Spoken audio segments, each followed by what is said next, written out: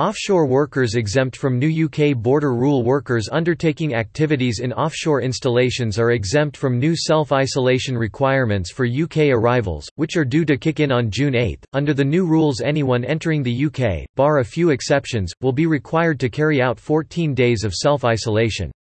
A breach of self-isolation would be punishable with a $1,233 (1,000 British pounds) fixed penalty notice in England or potential prosecution and unlimited fine, the government outlined.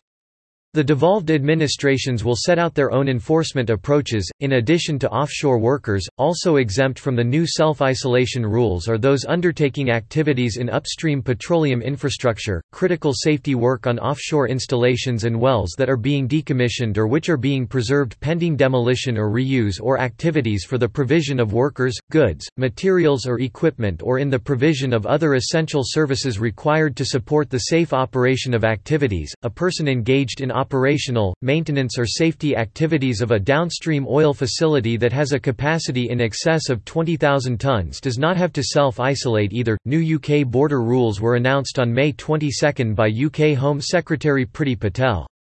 A list of exemptions to the new requirements was published by the government on the same day. As the world begins to emerge from what we hope is the worst of the coronavirus pandemic, we must look to the future and protect the British public by reducing the risk of cases crossing our border, Patel said in a government statement on Friday. We are introducing these new measures now to keep the transmission rate down and prevent a devastating second wave, Patel added. I fully expect the majority of people will do the right thing and abide by these measures.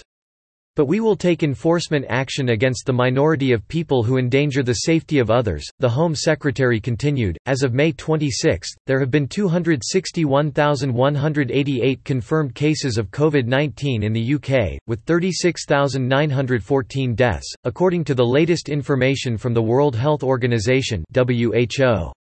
Globally, there have been 5.4 million confirmed cases and 343,514 deaths. As of May 26, WHO data shows. To contact the author, email andreas.exarias@rigzone.com.